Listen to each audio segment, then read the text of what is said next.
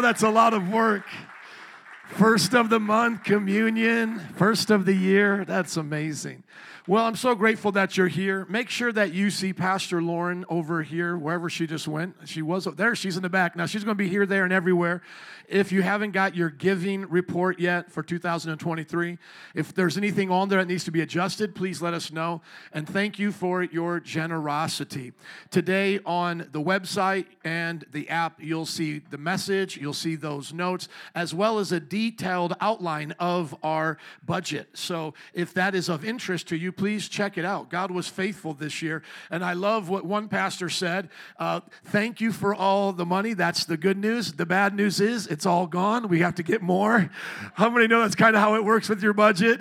Hey, man, I mean, we saved a little bit along the way, but hey, you know what? I'm glad that we got to give all that we got to give, and now we're looking forward towards the future. But this is definitely a moment of Selah, to remember, to be grateful. And for those of you who are in times of struggle, we've been there before. My wife and I started the church in our house, our 2-bedroom apartment. We understand what it's like to have little, and we understand what it's like to have much.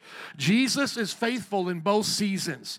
So if you are looking at the church today and you're like, man, I wish I had a great year. I wish I would have done that. I don't like how 2023 was. That's okay. Look at the losses, take them as lessons, start planting your seed to meet your need, and let's get back together in 2025 and see what God did. Amen? See, put a year's worth of work in and see what God will do. Oftentimes we look at God as microwave, in Burger King, our way, right away. He's a king, but he's not a Burger King. Amen? He's the King of Kings and Lord of Lords, and we underestimate what faithfulness looks like year after year after year.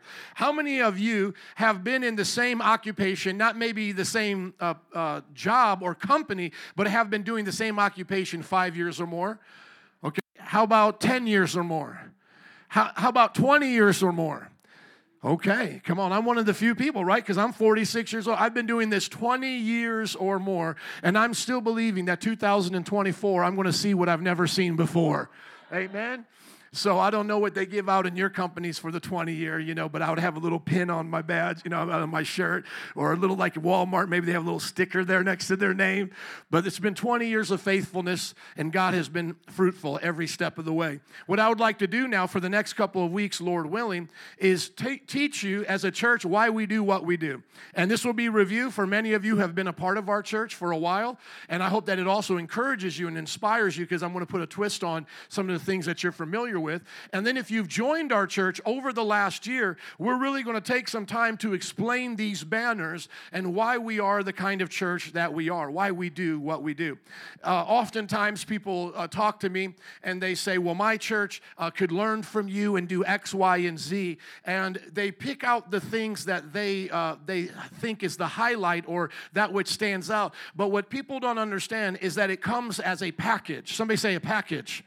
In other words, sometimes people say, well, I like your evangelism. Well, I like your discipleship. Or I like the way that you guys have spiritual gifts in the church. And they, I have different friends that come to me for different reasons. Sometimes people say, how do you guys do evangelism? Or how do you do discipleship? And what I always like to share with them is it comes as a package. Everybody say all together.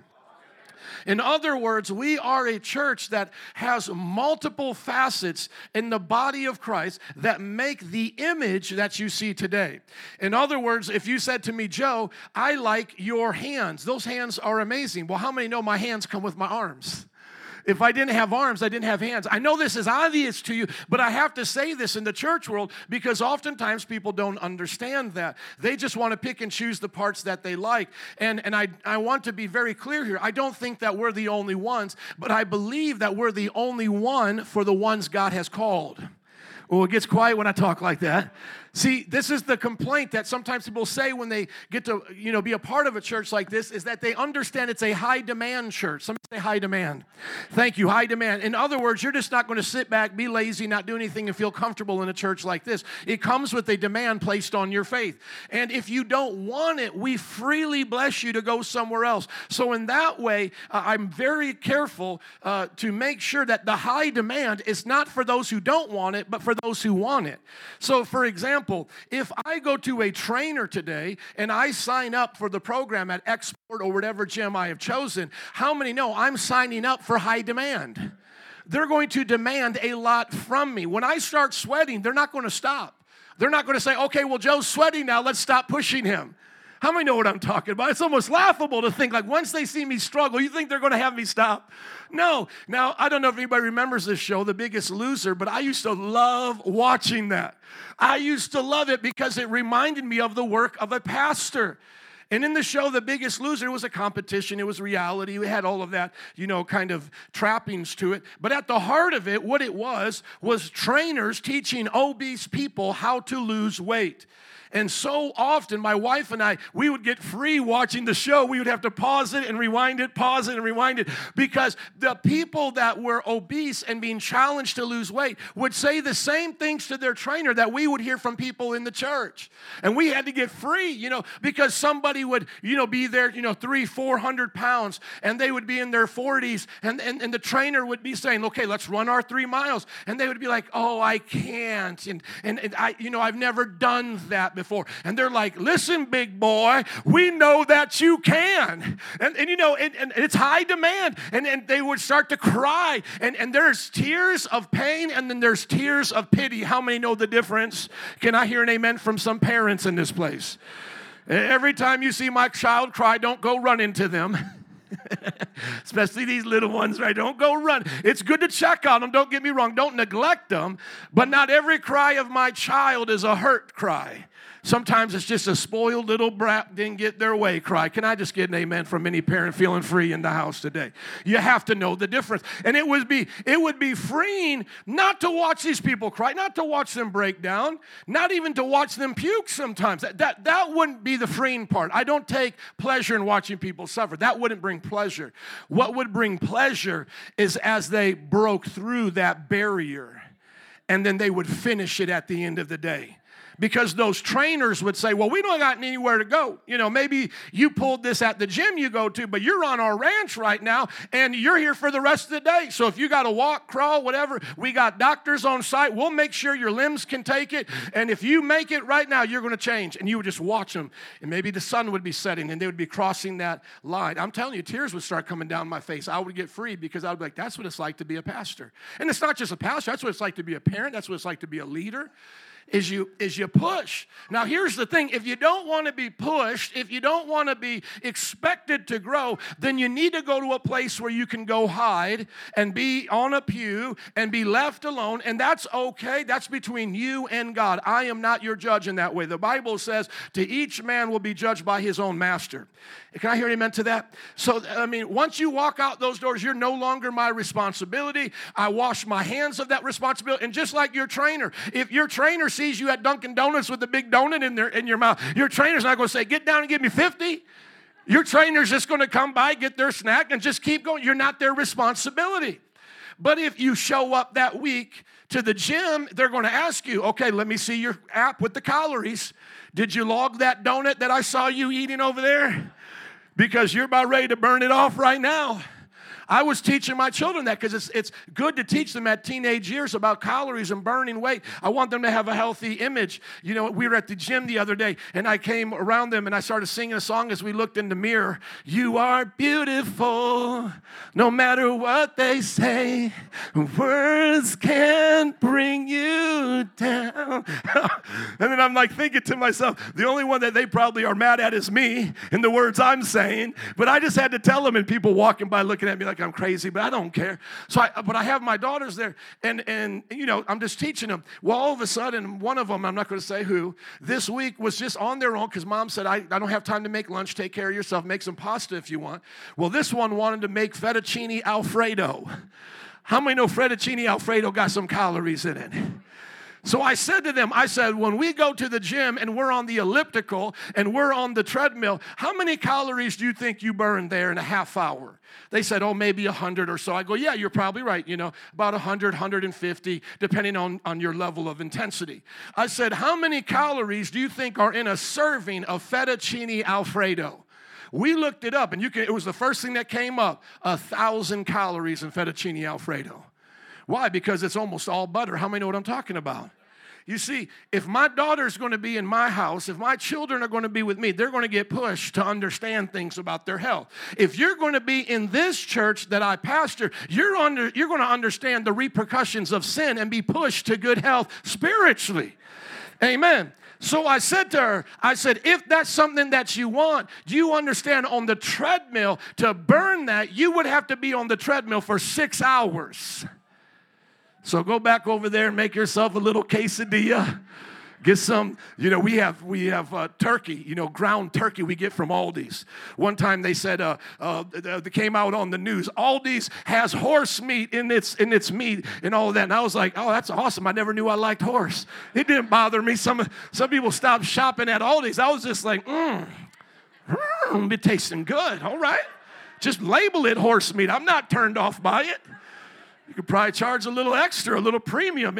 So anyways, we got the ground turkey. I'll go back to that. And I'll tell you what, it's the same thing in the church, is that if you don't want to know the truth, if you don't want to step on the scale, if you don't want to hear about your spiritual calories, then like I said, you got to go somewhere else and get that, because here we're going to talk about spiritual calories. We're going to talk about sin and righteousness. We're going to talk about spiritual growth and spiritual deficits. We're going to talk about going out and doing ministry and not just sitting on the pew. Can I hear an amen? Amen. So when you think about our church, obviously we have a name, Metro Praise International, the vision, loving God, loving people, the strategy, connect, mentor, send, the goal of 100,000 with 50 churches in Chicago, 500 around the world. And then something that you don't hear announced every week, which is on the banner, is that we're in Christ and that Jesus, the center there, is of all that we do. Everybody say Jesus is at the center of it all. Amen. Now let's go to the next slide. I have some scriptures up here with you that I want to go over. You can turn in your Bibles with me now to Proverbs chapter 29, verse 18. I want to start this series off by giving you the importance of why you should have vision for your church. The vision that you have for your church is important because it's God's kingdom on earth. This is your home church. If it's not your home church, you need to find a good home church. But how many of you, this is your church?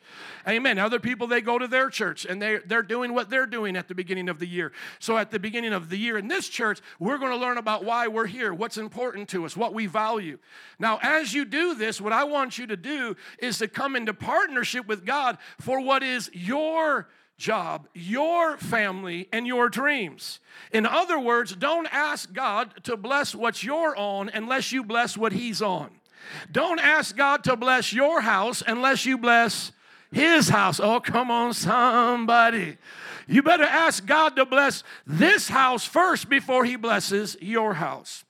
And so what I want you to see is that this is a partnership.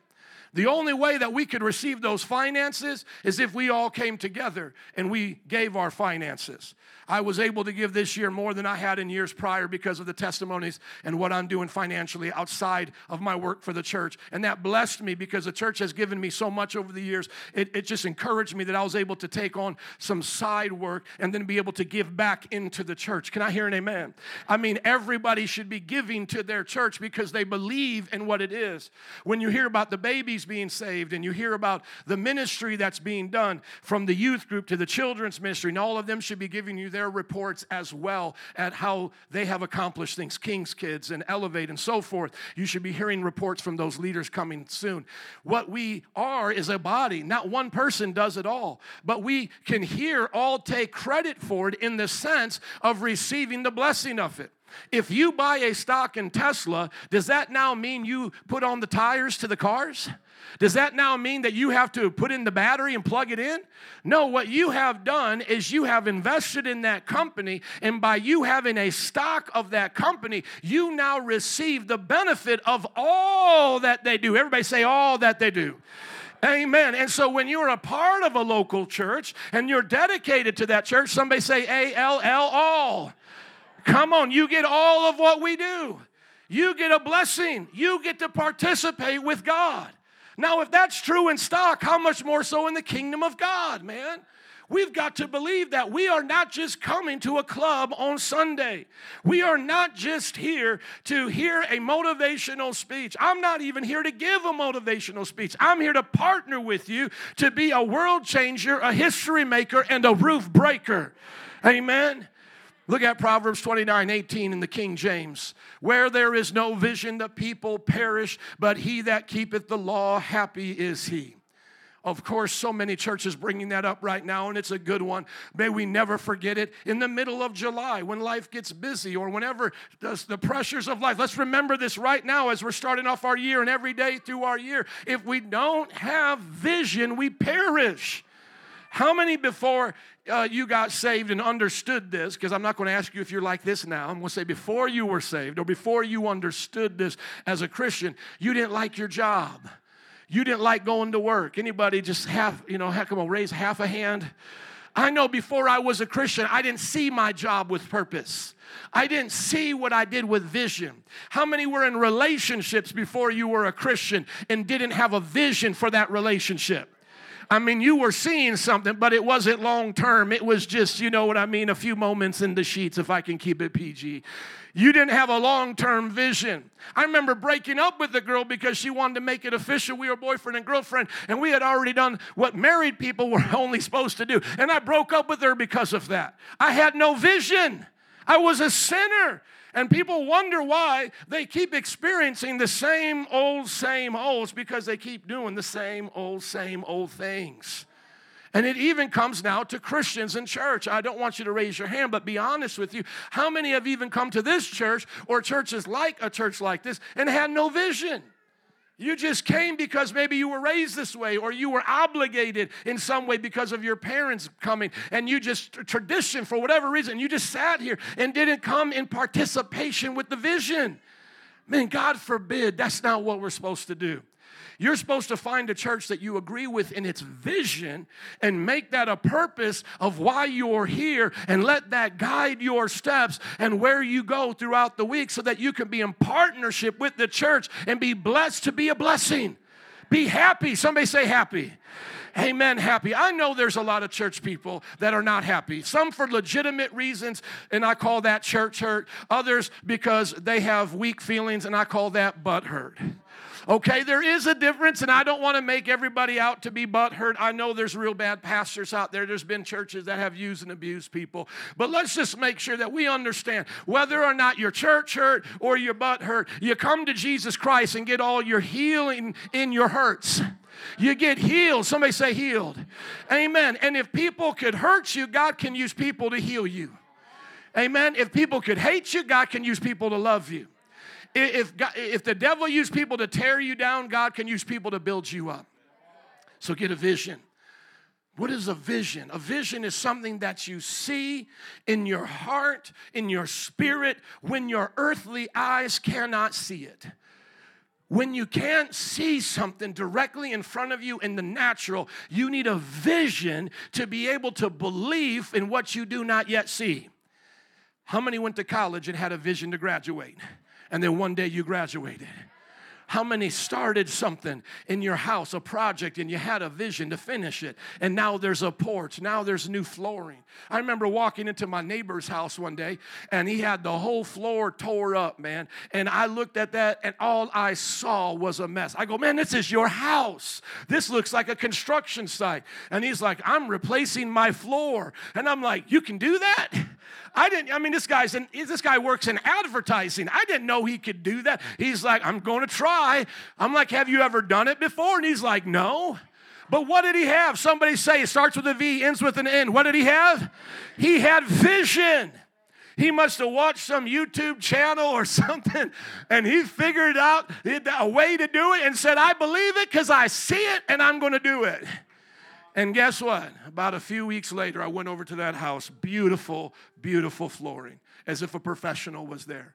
This man had a vision. I didn't see it. All I saw was a mess. All I saw was an inconvenience. And now this man has the floor that I wish I had, but he had a vision. Somebody say vision. It comes in all shapes and sizes. Vision for your family, vision for your marriage, vision for your children, vision for your job, vision for your education, and then, of course, vision for your church, vision for your life group, vision for your outreach. What do you see today when you close your eyes? Or what do you see when you go to the places that you work and serve that are not yet there, but you see that they can be there? That's vision. Somebody say vision. Amen. Now look at Habakkuk 2, verses 2 and 3. The Lord replied, write down the revelation. Or in other words, write down the vision and make it plain on tablets so that the herald may run with it. For the vision or the revelation awaits an appointed time. It speaks of the end and will not prove false. Though it linger, wait for it. It will certainly come. Somebody say, certainly come. Thank you. It will certainly come and will not delay. See, the second part is you got to write it down. God was giving the prophet Habakkuk a word about the restoration of the people of Israel in two different ways of understanding. One in their generation and one that we are now seeing today that started in the 1940s. You want to talk about a lingering vision.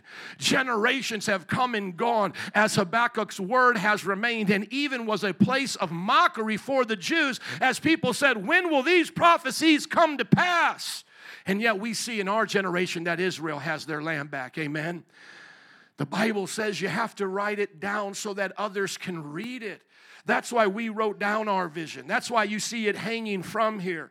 It's so funny. I don't know if I should tell you this, but I was ministering to some Muslims that have terroristic, tendencies. And you know what they said? I like your banner. Reminds us of ours. Anybody ever seen the ISIS banner? Black and white Arabic writing.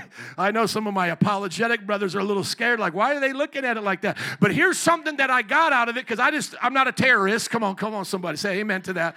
But I got something out of the black and white of this. I got something out of it. When you see something in black and white, there's no place for confusion. It is clear. Come on, somebody. There's no confusion, and it's clear, and guess what? It's easily understood. You see, they just have the wrong thing in the black and white.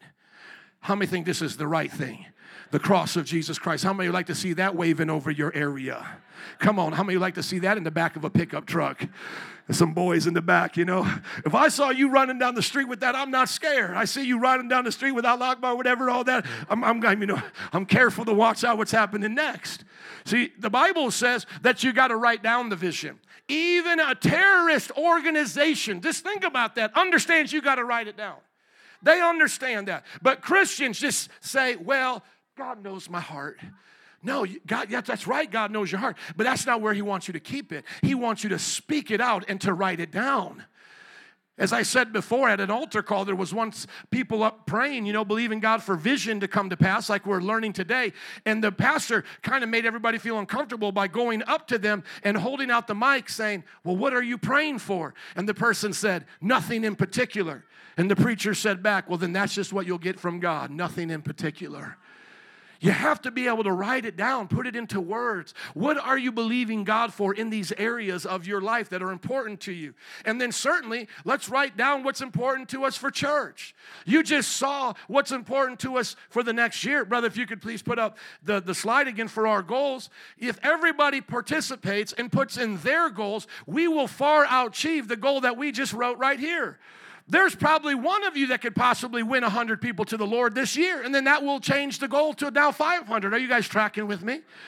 If everybody wrote down their goals and said, this year, I would like to see 5 people saved. There's more than 100 of us right now, so then there's 500 in the church. Can I hear an amen?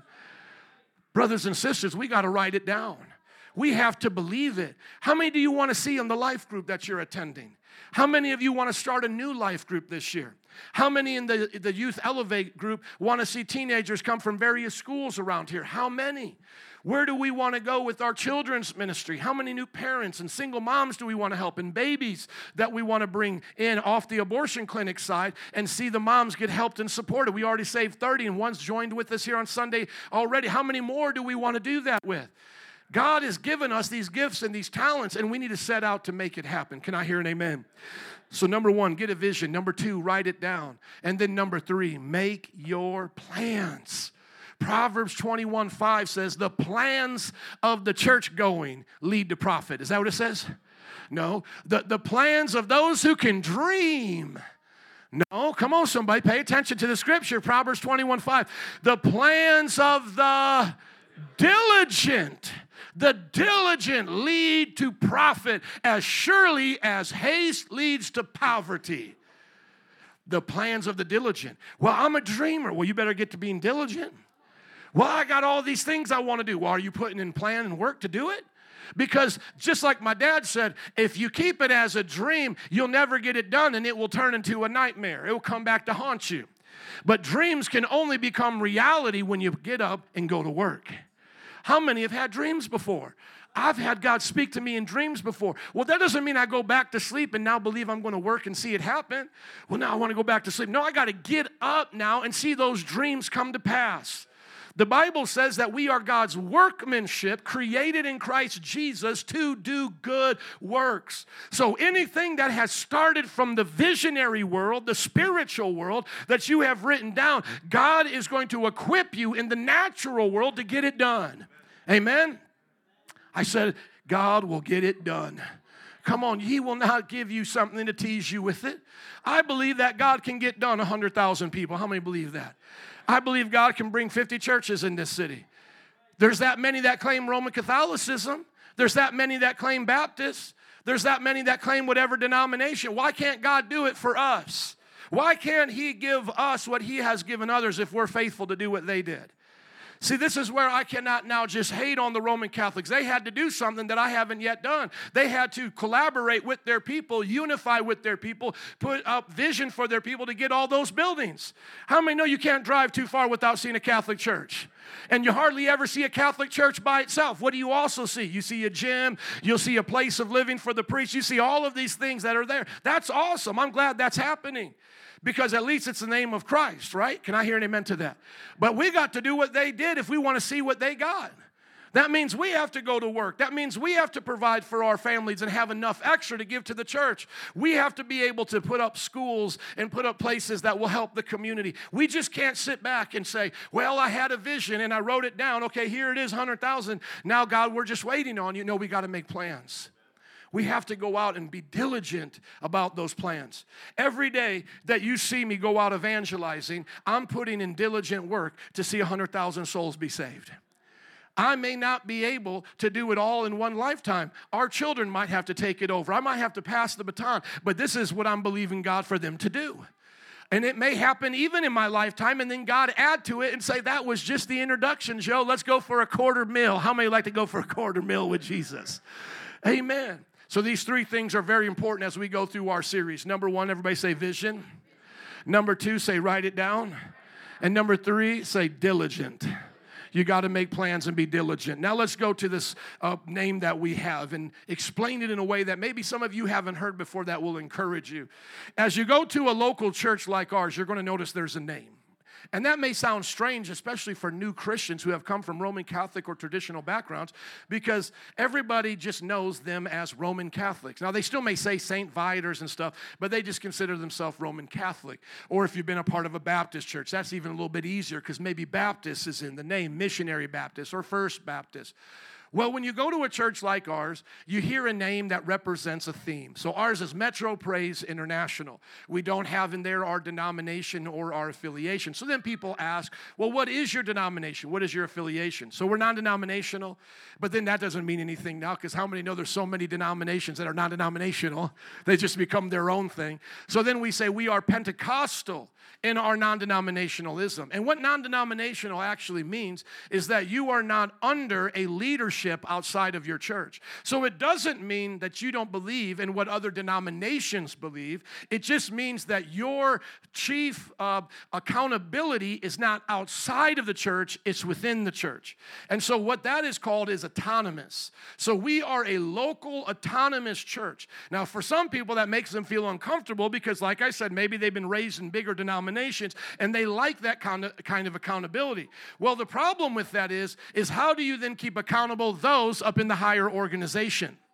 And that's why I chose non-denominationals, because at one time when I was in a denomination, I didn't agree with everything that was happening up with the higher ups, and everybody was like, well, just deal with it. And I'm like, I don't want to just deal with it.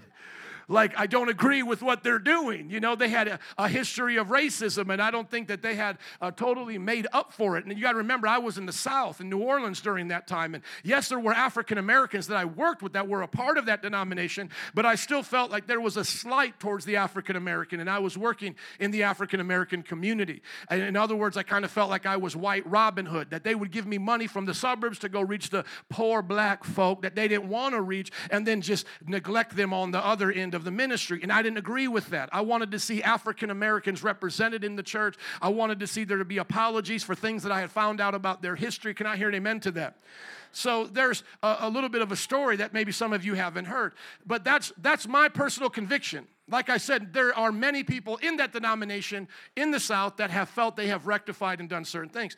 And then when it came to how they did evangelism and discipleship, the people that I looked at as denominational leaders were not doing evangelism and discipleship. And to me, I think that's kind of important. How many think that's pretty important to Christianity? Like if you call yourself a leader and you're a Christian leader, you know, you're leading in the church, and you're not doing evangelism and discipleship, how many know that's kind of weird? As the kids say, that's whack, you know? You all still say whack, right? I used to say kids back in my day said whack.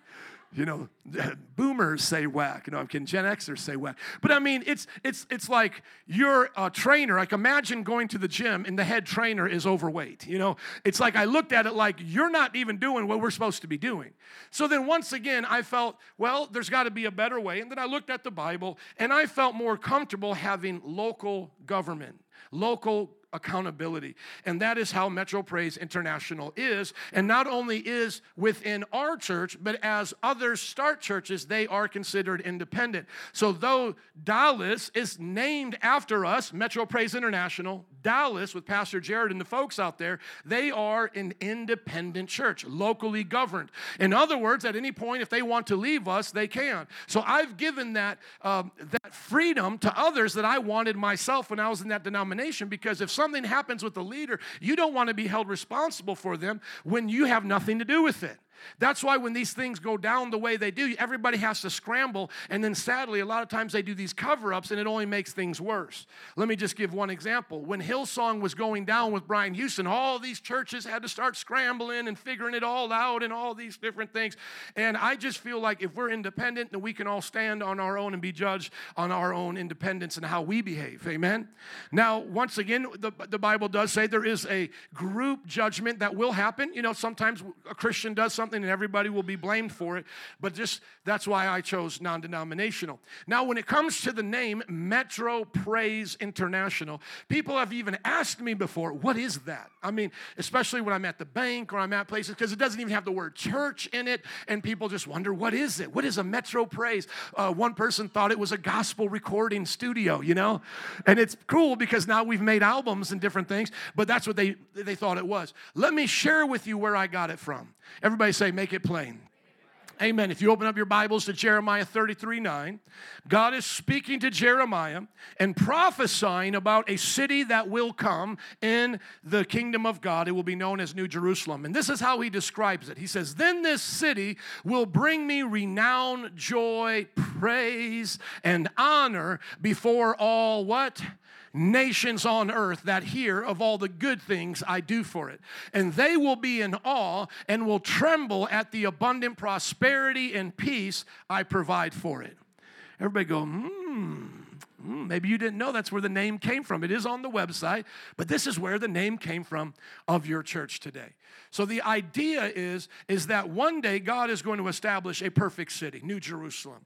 He's going to be the king ruling from that city. It's going to be a place of blessing and prosperity. I believe we'll rule and reign there with Christ for 1,000 years. This is where you hear Jesus praying, teaching us to pray, thy kingdom come, thy will be done on earth as it is in heaven. That's what we're talking about. And so when I was praying about a name in my early 20s, I liked the word metro as opposed to city. I liked the word praise because in all that we do, we should praise God. And over time, we added international to stand for the nations. Can I hear an amen for that?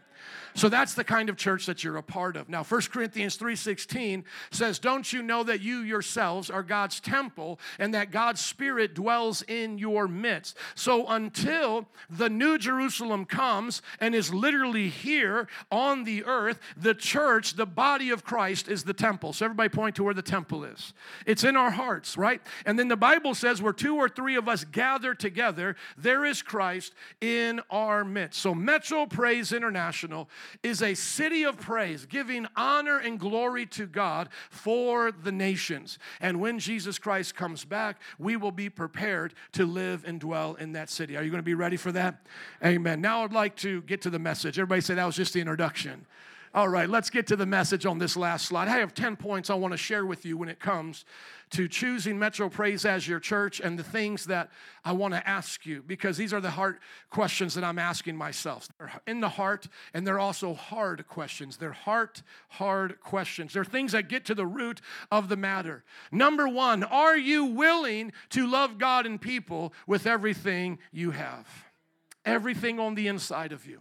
That's what a call to the church is. Jesus said in Matthew 22, 37 through 39, that we are to love God with all of our heart, soul, mind, and strength. The church is a place to exemplify this. And so when you attend a place like Metro Praise International, a place of praise for the nations, what we are assuming in your attendance here is that love is going to be the foundation of all that you do. So if we don't see love, we're going to see something wrong. Amen? Now, the Bible says that hidden love is not good and open rebuke is better. So at times, rebukes will be a part of love. How many know that's true? And at the same time, the Bible says it's to a person's glory to overlook an offense. So there'll also be times where it's not that we're ignoring you, we're just giving you grace and space. Everybody say both and. Thank you. So there will be love that will be shown in rebukes and corrections. There will also be love that will be shown in giving you grace and space. And then when it comes to how we love people, we have to be able to make sacrifices for them and go out of our way to serve them. We'll spend that time in the visionary time of loving God and people because we devote a whole message to that. But just think about the Good Samaritan for a moment and how much this inconvenienced him, but how it was never a burden to him because he loved people.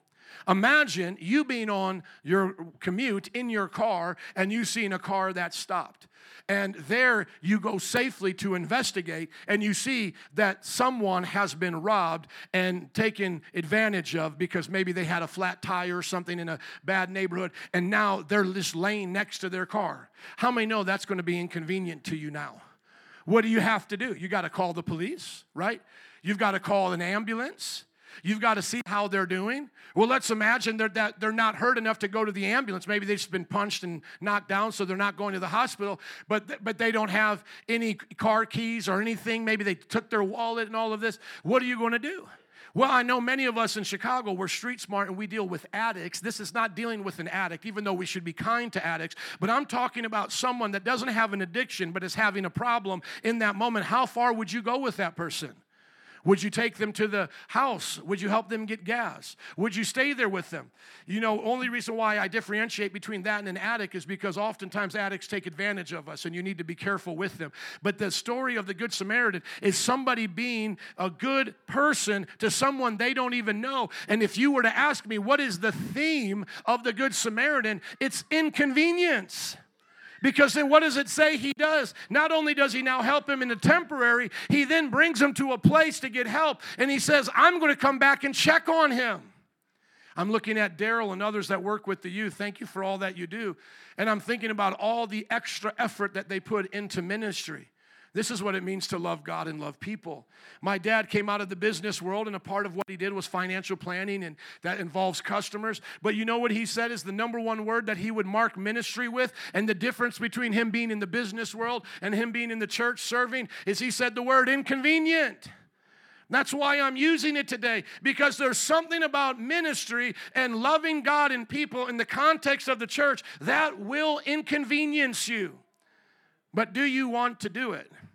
As we prepare for our next year of now all of the outreaches and everything, we're going to do our best to give you the schedule of Lollapalooza. As a matter of fact, just look it up right now, Lollapalooza 2024. And let me just prepare you for what's going to be happening in your life at that time. During Lollapalooza, your best friend's going to get married. Your job's going to call you to do overtime. You're going to have 3 graduations that you're going to have to attend. Your aunt is going to need you to do work around their house. And you're you're not going to be feeling well in your tummy beforehand. You now have to make the decision, I'm going.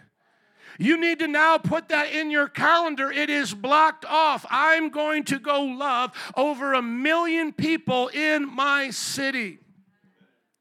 See, that's church. Feeding the 5,000 wasn't convenient. How many know after 3 days being out there, the disciples are ready to go home? How many of you are about ready to go home right now and you've only been here an hour and a half?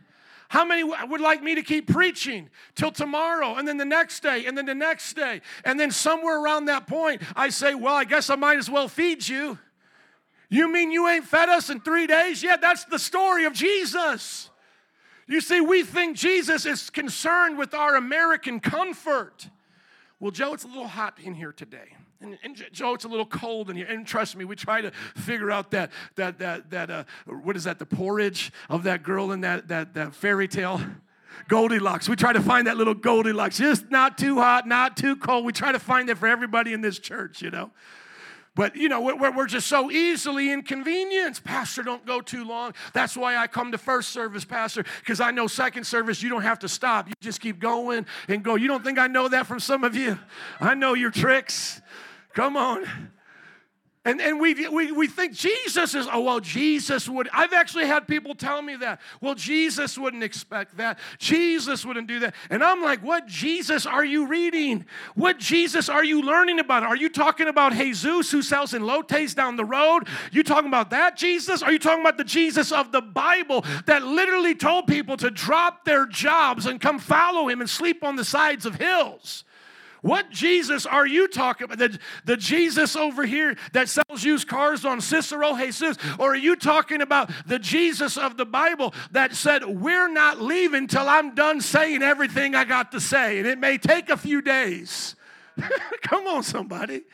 I mean, I'm not saying that pastors have the right to dictate people's schedule like that, and in all ways we're always like Jesus, high demand in that way. But I'm just saying, do you trust the pastors, plural? Do you trust the leadership, plural? What if really we felt God was doing something like that today? What if God spoke to all the leaders and we felt at peace about this? Man, we just need to keep going. We need to keep having service. Let's bring the second service. Let's keep praying. Let's keep laying hands on people. That's called revival. And in your real world, in the places that you enjoy, that's called OT. Yeah, let's keep going. We're in overtime. You know, oh man, they made a 3-hour movie. That's great. I can't wait to see it. But church does something different that's inconvenient. You know, we get upset. See, do we really love God and people? That's the first thing. Are you willing to go all in for Jesus? Number 2, are you committed to Jesus and his kingdom on earth, the church? The church is the kingdom of God on earth.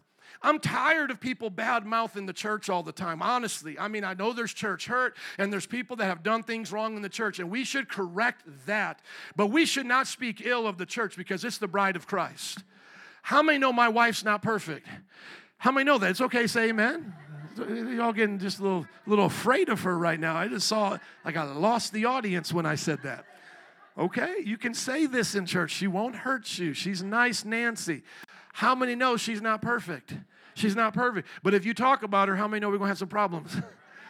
You get what I'm saying? I mean, that's a man and his wife. What man here wants other people talking about his wife?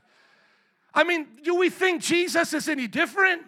Why do we think Jesus is cool with us talking about the church and giving our opinions and being rude and disrespectful towards leaders? That doesn't mean we have to put up with everything. That doesn't mean every church is for us. That's why there's local churches. That's why God sent out his disciples to all these different areas. I'm not saying you have to agree with everything even I do. I'm just saying, like, man, do you respect the church? Do you honor it? Do you believe that God is using it? Because let me tell you something. It will be here long after your company's here. It will be here long after your 401k is here. The church will still be here making a difference after we are all dead and gone. Can I hear an amen to that?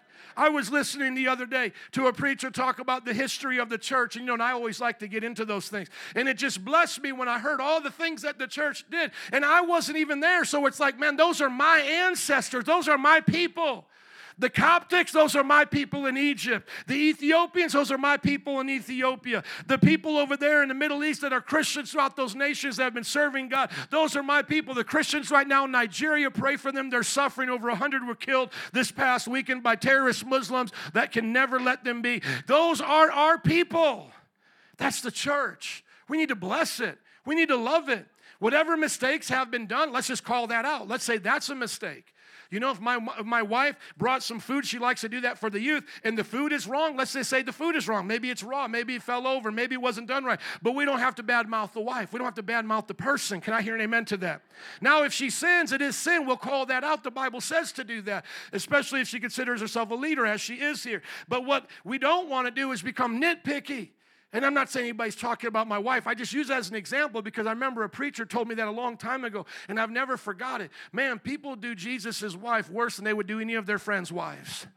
Nobody would ever talk about a dude's wife that way, the way these guys oftentimes talk about the church.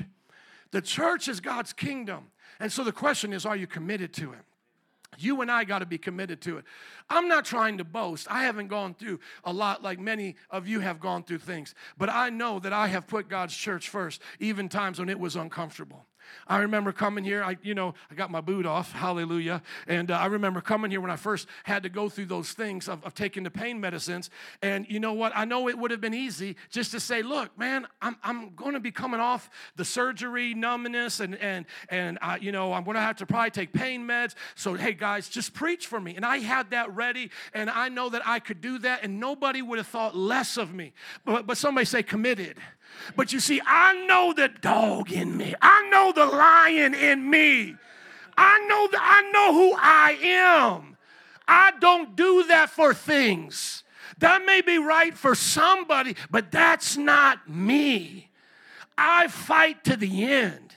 I want to know I can't because I've tried 100 times. I want to be looking at the car, seeing it wave around because I'm high on pain meds, and then I'll call it. Are you listening to me? I want to know that I can't. So on the way here, I took half of a pain med. And I said, okay, I'm all right. I mean, because they said that I could. It was the least of the ones, you know what I'm saying? And I got here, and I said, man, I feel okay. Well, I was playing it minute by minute because I'm committed to this. Also, I've heard pastors say, I'm taking vacation from the church. I heard a famous pastor say this. He said, we're going to have a cruise and have a ministry trip. And those are fun. Those are fine. We'd love to do that one day. How many come on a Metro Praise cruise? Amen. That would be fun. That would be fun. And so he said, because everybody needs a vacation from church. Right when he said that, you lost me there. Who are you hanging out with now on the cruise? Sinners? I thought the church was on the cruise with you. And what, you're not going to make a day to worship the Lord now? Y'all going to sleep in? It was for pastors, ministers. Y'all going to sleep in now on Sunday and not have a church service? Man, sleep in on Saturday, sleep in on Friday, but get up and go to church. Now, somebody may say, does it always have to be in the morning? No, we do that in honor of Christ rising and all of that. But the idea is for pastors to say, I need a break from church. Hold on, you've been doing church wrong. I need more of church. I don't mean churchy things. I get that we have a schedule and we need to keep it, and this church is really trying to be cognizant of that as your life grows and things happen. We're always working with you. Okay, you can't volunteer like you used to. I mean, hopefully you feel love in this place when you have to make changes. I don't just want to love you on your good days and not be there on your days when you're struggling, okay? So hopefully the people receive you the same way when you got to make adjustments as the first day when you came and you were there 24 hours. Can I hear an amen? I want every leader to hear me say that again. I want you to love the people just as much as you did the day they were there, 7 days a week, 24 hours, as when they say they have to adjust to once a month or something. Amen. Now, if that ministry says, that leader goes, that can't work, we need you once a week, then that's just between you and them, and don't take it personal because they're saying we can't function with a leader once a month. Some can, some can't, okay? Everybody say grace. You got to give them grace as well. You make choices and consequences come, so everybody understand that, okay? So, but be gracious with one another. But I hear people saying they need a break from the church. The Lord told me this. Not only do I not need a break from the church, but I can't travel. I can't be out of town unless I preach on the Sunday I'm gone. My wife had to endure with me through that. So we had to plan wherever we were vacationing and wherever we were doing, can Joe get to preach? Because that's how much I love the church. See, I'm the opposite of trying to get away from it. I'm trying to run to it. And just the other day, the Lord said to me, I release you from that. You can go and sit in another person's church. But this is what the Lord had told me. Somebody say that's for him. See, the Lord told me to be committed. See, the Lord told me, don't tell them to preach for you yet. You might have to hobble up there. You might be on a little bit of pain meds, but I'll let you know if you've got to pull the card. And you see, God's going to speak to you like that. God's going to tell you what life groups to be a part of, what evangelism to do. How many believe God speaks? Amen. Let's go to number 3, and then we'll conclude here. We got a lot to go through, but I don't want to overwhelm you in one service. Lawrence, would you come to the keys, please? Open up your Bibles to Proverbs 3, verses 3 through 4. Somebody say faithful. I think this is a good place to stop for today. We have to be faithful, not only to the church, but to our family and to our calling. So I understand this works both ways. Sometimes you'll see people in the church, they're faithful to the church, but they're not faithful to their family. And then we get calls from people like that, like their husband or wife or, various people. They're always at the church, and they don't do this and this around the house, and they don't do this. Okay, we get that. One does not trump the other. I could make an argument that the church comes first in one sense, but if you don't have a family, you won't really have a calling to fulfill in the church. Can I hear an amen?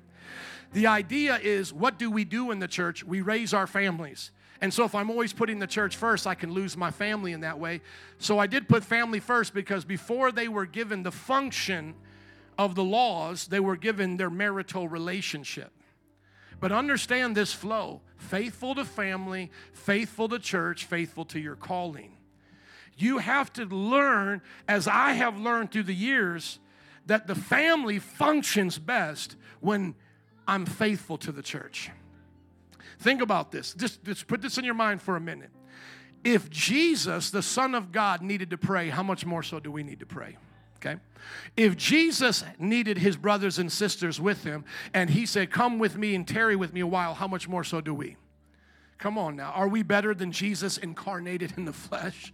It's silly to even have those words come out my mouth. Am I better than Jesus? Of course not.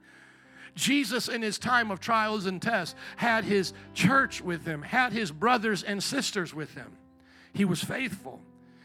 We oftentimes look at the committed calling of leaving behind our family and friends to put the gospel first, but that leaving behind does not mean we neglect them. The Bible says who doesn't provide for their family is worse than an infidel. What it means to put God first, or as we've learned in the scriptures, to hate father and mother, what that means is to not let anyone take the first place of our heart.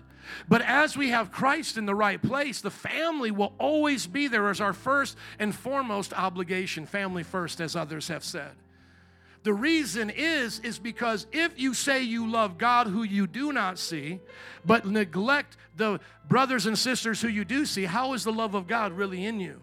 If I say I love God, but I don't love my wife, then do I really love God? That's why I don't believe the monks and all of those people in the monasteries really were the best examples. I'm not saying that they were all wrong. I'm just saying, that's not what we needed more of. We didn't need more people abandoning their families, moving to a mountain, and seeing how long they could be silent for. That's not real life. Everybody else has to talk. Everybody else has to get up and do things. Now, I know there's a time and a place to have a sabbatical or time alone with God. I'm not saying that you can't do that at time and place. But if you notice, when Jesus came to earth, Jesus didn't live in a monastery. How many know Jesus didn't live like a monk? And he did choose virginity, and he did choose that of sexuality. That was because he's married spiritually to the church, because it doesn't mean he doesn't have a wife. It just doesn't mean that he has sex to have a wife. Amen. He has children, but he didn't make babies like how my wife and I make babies. Can I hear an amen? But he has the same relational intimacy, the same closeness with the bride, with the church, and with us as his children. Well, when you look at the life of Jesus, what do you see him doing? You see him going to the marketplace. You see him going to people's homes. You see him interacting with his brothers and his sisters. He's living everyday life. But guess what? He's faithful to each one of those components. He's faithful to his family. He's faithful to the brothers and sisters he has around him, and he's faithful to his calling. You look at Peter, he did the same thing. It even says that Peter brought his family along with him as he was out preaching. I love doing outreaches with you, and I see your children there. I know not every time it's going to be convenient for you to do that, but all of our outreaches are family friendly. If they become unfamily friendly, we'll let you know, okay? Because sometimes, how many know it can be a little bit hard preaching the gospel? You know, it can get dangerous. We don't lie about that. We just had a preacher, I believe he was in Arizona, get shot and have to go to the emergency room because somebody shot him out there. But thank God he is recovering. Can I hear an amen? But we do keep our outreaches family friendly. But try to understand this, brothers and sisters. If you don't put God first and put God above everything else that you're doing, how do you expect God to bless what you care about in life? Look at Proverbs chapter 3, verses 3 and onward. Please put it up there for me, brothers. Look at what it teaches us about being faithful to the Lord. Proverbs chapter 3, verse 3. The Bible talks about faithfulness. It says, let love and faithfulness never leave you. Bind them around your neck. Write them down on the tablet of your heart. Then you will win favor and a good name in the sight of God and man. Brothers and sisters, if I see you're struggling in your marriage, but you're always at church, I'm going to wonder, what are you getting from church? From the worship leader to the volunteer in the back, how can you say that you're putting God first and loving God and it not be right at home? You're supposed to be in harmony at home. And then young people, I know sometimes you come here and your parents don't come. It's the most discouraging thing for us to receive is a call from a parent telling us that their young person that comes to church is not obeying the rules.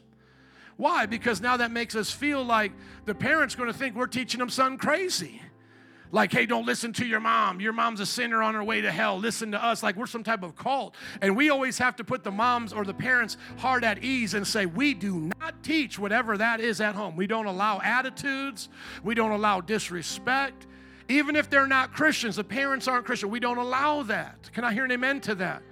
It's discouraging to us. Not that we reprimand that child very, very hard. We want to be loving with that child. But listen, brothers and sisters, whether you're young or you're old, if you don't have a testimony of faithfulness outside of the church, what is the good of the faithfulness here?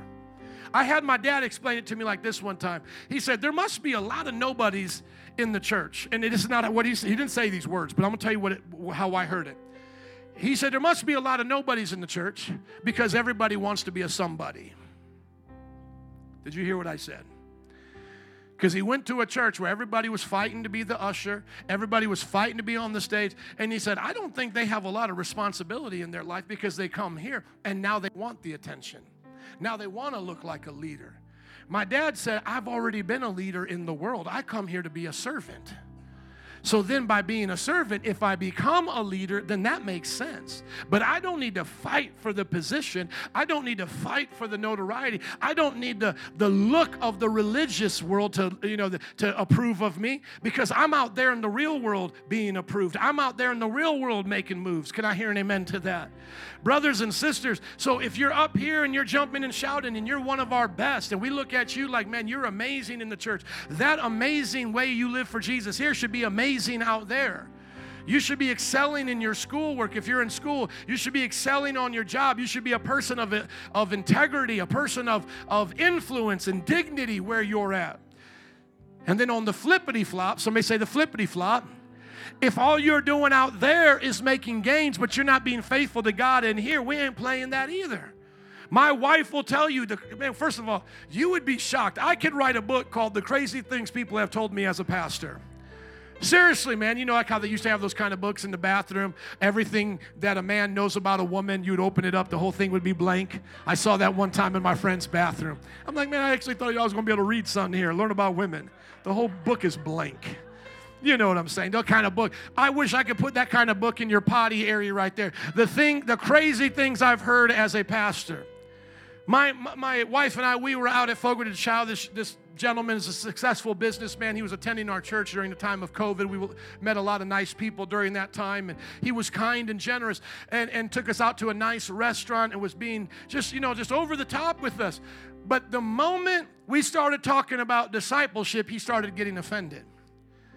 He said, man, I don't need to read a book anymore. I'm already successful. I've been to school. I have people read books for me. This is what he's telling me. How many know that's crazy to tell a pastor who bases his life on a book? How many know, I'll just be honest. How many know that's crazy talk?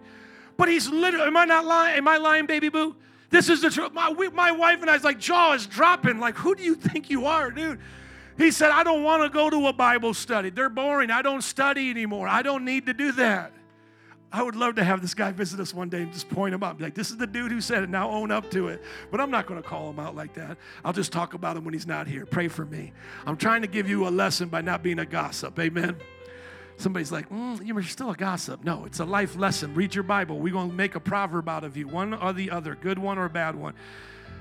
And I said, brother, I get it. On your job, you have a lawyer for this. You have administrators for this. But this is your spiritual life. You have to read the Bible for yourself.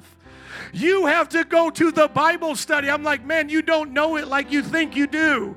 And then, like, when my wife and I are out like that, it's like tag team. So I said my stuff because I don't want my food to get cold. And then I'd hand it over to my wife, and she starts preaching, and I'm just listening. He got up, and this is what he said to us. He said, wow, that was like a root canal. That's what he just, because we just kept digging and digging. Somebody say, that's my pastors. Yeah, we ain't going to let you slide like that. That's like you being out with a trainer, being obese, going, I don't need to work out, I'm just fine. You ever see that 1,000-pound sister thing, the two sisters, they're both 1,000 pounds, like, they got messed up teeth, they always laughing and giggling. And they're like, I'm sorry, I'm losing it right now. I just got this picture, I almost want you to put it up right now. Put it up, 1,000-pound sisters. You got to put it up in closing. This is not to body shame. Love the skin you're in. You are precious in His sight. If anybody's dealing with this today. If you're big, there's just more to love. Amen? But you got to put these two sisters up. These are some of the most unintelligent people I've ever seen make it big, okay? And people watch it because it's a train wreck. I mean, they're foolish, right? And we got to pray for them. Now I got to pray for them, amen? Because I just can't talk about them on Sunday. But I'm getting to a point here. Imagine when you're sitting down with them, if you're a trainer, and them saying back to you, well, I don't need to work out. I'll just drink Diet Coke. All these things that I've heard them say to this one doctor. Does anybody know what I'm talking about? The Indian doctor?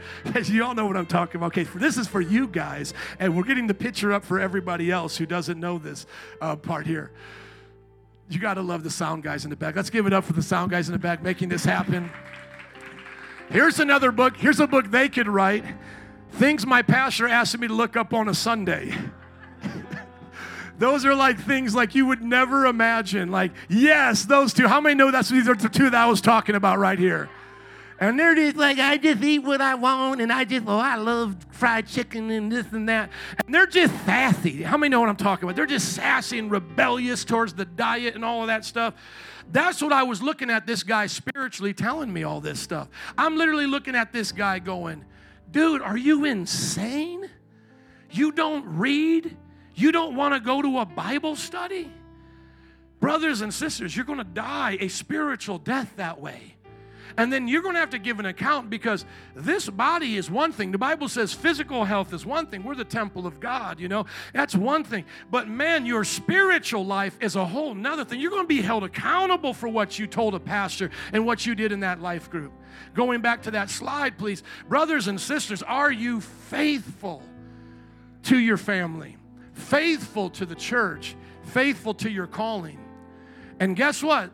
Everybody think about this. Where did that guy go after this church? Somewhere where nobody cared what he did, right? Where he didn't have to worry about that anymore. And I even remember him telling me that. Well, I got this other pastor in my life, and he's not like you. Well, good thing he's not like me. A good thing for you, he's not like me, because you met me now. You got two sides of a coin. Maybe this guy's your nice grace guy. I'm going to put you to work. After in those shows, The Biggest Loser, you can't have the trainer with you every day. How many know there were friends back in the ranch? They would be nice to each other. But dude, when you went back out, you needed a friend like that, the trainer. Both and. Everybody say both and. Okay, so you got a friend that's not like me. Well, thank God you got him, but you need someone like me now because you've been sitting here doing the same old, same old. What do you want to see happen in your family this year? Write it down. What do you want to see happen in the church and in your calling? We've talked about that before. Where are you supposed to be? What ministry gifts does the Lord have for you?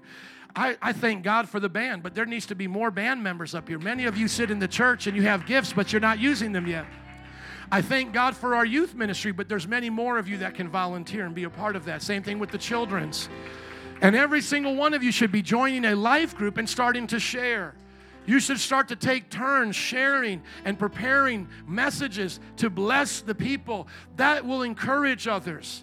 I remember when I was growing up and going to church and I got to hear the body of Christ share their life and experiences. I was so happy that I got to hear each and every one. You might think to yourself, well, my story, my insight, my calling is not as good as that one or as big as that one. That's not how it works. The church is like a family. How many know you love grandma no matter what she looks like? How many know grandma's not a supermodel, but you love her? Sometimes I talk to these guys, man. I'll be honest with you, man. I had to humble some of these guys because they would, I would get to know them, and I would say, let me ask you a question. Would you date anybody that was on the level of looks as your mom? Because the way you treat women is, I only date a 10, but look at your mom. Your mom is not a 10. I know it takes a lot of boldness to do that, but I've done it, and it gets them to think. Because they treat women, they objectify them a different way. Like your mom's a 5 or a 6 on your scale in her best days. You get my point? But you put down those girls, and you only date 9s and 10s, but you love your mom. How would you like if your dad treated your mom like the way you treat these women? How many know that's a lesson? I'm telling you, man. I talked to one guy. He said, I had 3 STDs. I was telling my testimony. He said, I've had 6. I said, you are a player, man. But understand this. It's the same way when we think about our calling. Well, I only deal with 10s. I only deal with those who preach like Billy Graham. Man, God have mercy if you ever hear that from one of our leaders. Because I guarantee you they didn't start off as a 10. Come on, somebody. And so if you ever feel like you're being put down because you don't have the right gifts or the right way of presenting, please come talk to our pastors because something's wrong with our leaders. But I don't see that happening here. I honestly look at our leaders and I see them reaching out to you. I ask them all the time, hey, has so-and-so finally come? Oh, yeah, well, maybe they only came once, but they told me they were going to come every week. Oh, has so-and-so taught in your Bible study? Oh, not yet. They said that they're still working on it. Has so-and-so opened up their home yet and let you guys split off? No, they're not ready. See, those are the kinds of things that I hear. And I'm trying to figure this out. Why in the world are people saying no all the time to God like that? I mean, I get you can't do everything, but you should be able to do something. When was the last time you taught a Bible study? When was the last time you went out evangelizing? When was the last time you gave until you got nervous when you wrote that check or gave that online? You know what I'm saying? When was the last time you were just faithful and stretched yourself? That's how we grow, brothers and sisters. Can I hear an amen? Would you stand up and bless the Lord today? Amen. Let's give it up for Jesus. We're doing it all for you, Lord. Come on, somebody say, I'm doing it for you, Jesus. Amen. Band and altar workers, would you come, please? I want to do more this year for the Lord in this church. I want to see us get stretched. Band and altar workers, come on. They're going to be up here in closing. And if you need prayer for any of the things we talked about, or if you don't know Jesus yet, come talk to them. Father, I ask you in the name of Jesus that we get right with you today. If there's anybody here and you don't know and love Jesus with all your heart yet, repent of your sins today. Be born again. Or if you're already a Christian, but you've been holding back or backsliding or making compromises, right now, ask the Lord to set you on fire. A few moments before we go can change your life. We'll dismiss in just a little bit, but before we go, examine your heart. And then the rest of us who are saved and sanctified, look at your life and see what areas is God calling you to this year. And write them down and make plans to be diligent. A few moments right now, God, speak to us about loving you, loving people. Speak to us, oh Father God, about committing. And speak to us, oh Lord, about being faithful. Many proclaim their faithfulness, but a true man of God is hard to find, the Bible says. Many say, I'm going to do it, I'm going to do it, I'm going to do it. That's why the gyms, they stay in business, because of all the people putting in money right now that won't come in the summer. Come on. Don't be a fair weather friend of Jesus. Don't just come once a year and make a commitment and then forget about it and go back to just normal church attendance. Set yourself up this year for a year of success in God's best. A few moments right now, pray. If you're not saved, get saved. If you're backsliding, come back. If you need right now fresh vision, ask the Lord for it. Father, give it to us before we go. Burn it in our hearts. Help us in our prayer time this week to write it down, to share it with our friends and family. I know you're serious when you share it at the life group or with somebody else, because then they're going to hold you accountable to it. I want you to hold me accountable to what God's called me to do. A few moments before we go right now, Jesus, do it. This is a call, Lord. This is a call, Lord, that we should take serious. Forgive us, oh God, of our laziness. Forgive us, oh Lord, of our compromise. Lord, help us to reach out to our friends and family. A few moments. My daughter's going to her last volleyball game today. That was supposed to be yesterday. And they're in the championship. They haven't lost a game. And long story short, I said to my daughter, make sure you make friends with every one of those girls. Get their numbers and invite them over to our gym so that we can keep ministering to them. Come on, I'm teaching my kids, even at this young age, you have to use your relationships to spread the gospel. A few more moments. Are you using your relationships to spread the gospel? Are you using your resources to make a difference in people's lives? We've got so many great places to go, things to do this year, but sometimes it's just as simple as looking at your coworkers, looking at your neighbors. Father, set us on fire so the world can watch us burn. May we change this world as you change us. In Jesus' name, and all God's people said, amen. If you believe it, can I hear you say amen one more time, saints? God bless you. Happy New Year.